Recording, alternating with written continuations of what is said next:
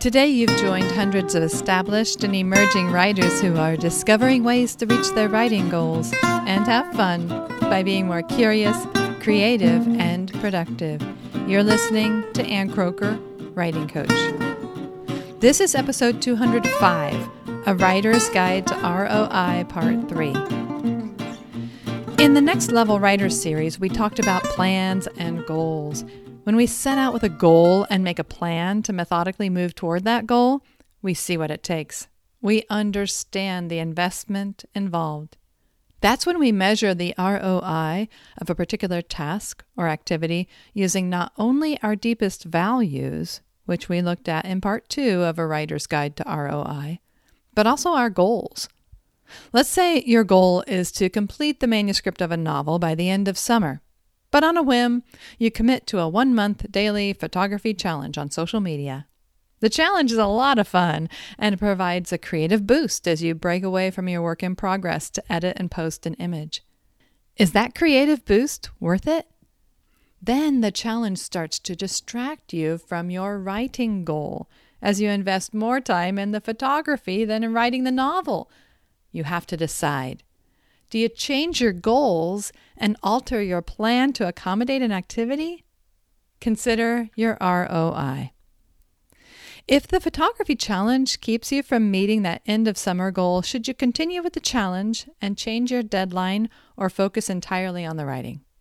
As you pour creative energy into your photography, you might have less available to invest in the writing, but you might gain so many new followers, it might be worth it, because you might not have ever met them had you not joined the challenge.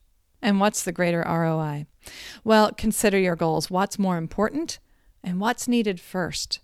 And that's going to help you determine the best investment of your time, creative energy, and personal resources. Well, you need to measure your ROI. You can measure the return on investment based on what you'd like to see.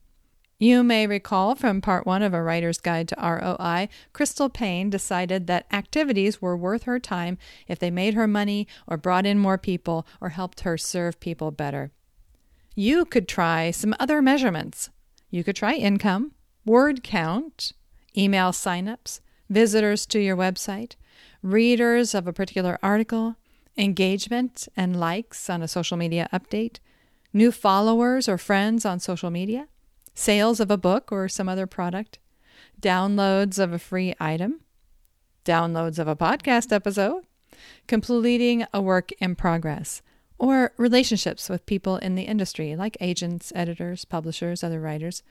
You can see how specific activities lead to certain measurements from this list. There are other elements that are so important but much harder to measure, like emotional returns. It's hard to track those, but you can try using a daily tracker. Use a scale of 1 to 10 to determine where you're at each day or at the completion of each activity to determine how you feel or what you've gained in areas such as self-improvement, confidence, happiness or joy, creative satisfaction, emotional energy, improved writing skills, or growth. So is it worth it for me to post on social media at my current rate or more often? Is it worth it to produce a weekly podcast? Is it worth it to send out an email newsletter? Is it worth it to quietly work on books that won't be available for over a year, maybe 2? Well, for me, the answer is yes. Yes to all of that and more. When I calculate my ROI, which is ultimately based on my goals and values, the time I spend on the writing and writing-related activities brings in new relationships as I help more people, gain new opportunities to speak and to write, and develop ideas I can use in other ways. And I'm having fun along the way. I satisfy my curiosity by exploring new questions that arise and new topics of interest.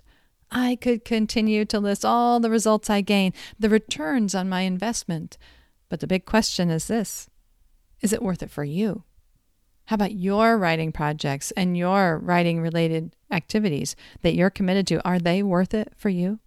Are you gaining a satisfactory return on investment? Look at your values, your goals, and the time and resources you're pouring into it all. Measure what you can and reach a conclusion. Only you can measure and determine the ROI of any task, activity, project, or event. Only you can answer that question. Is it worth it?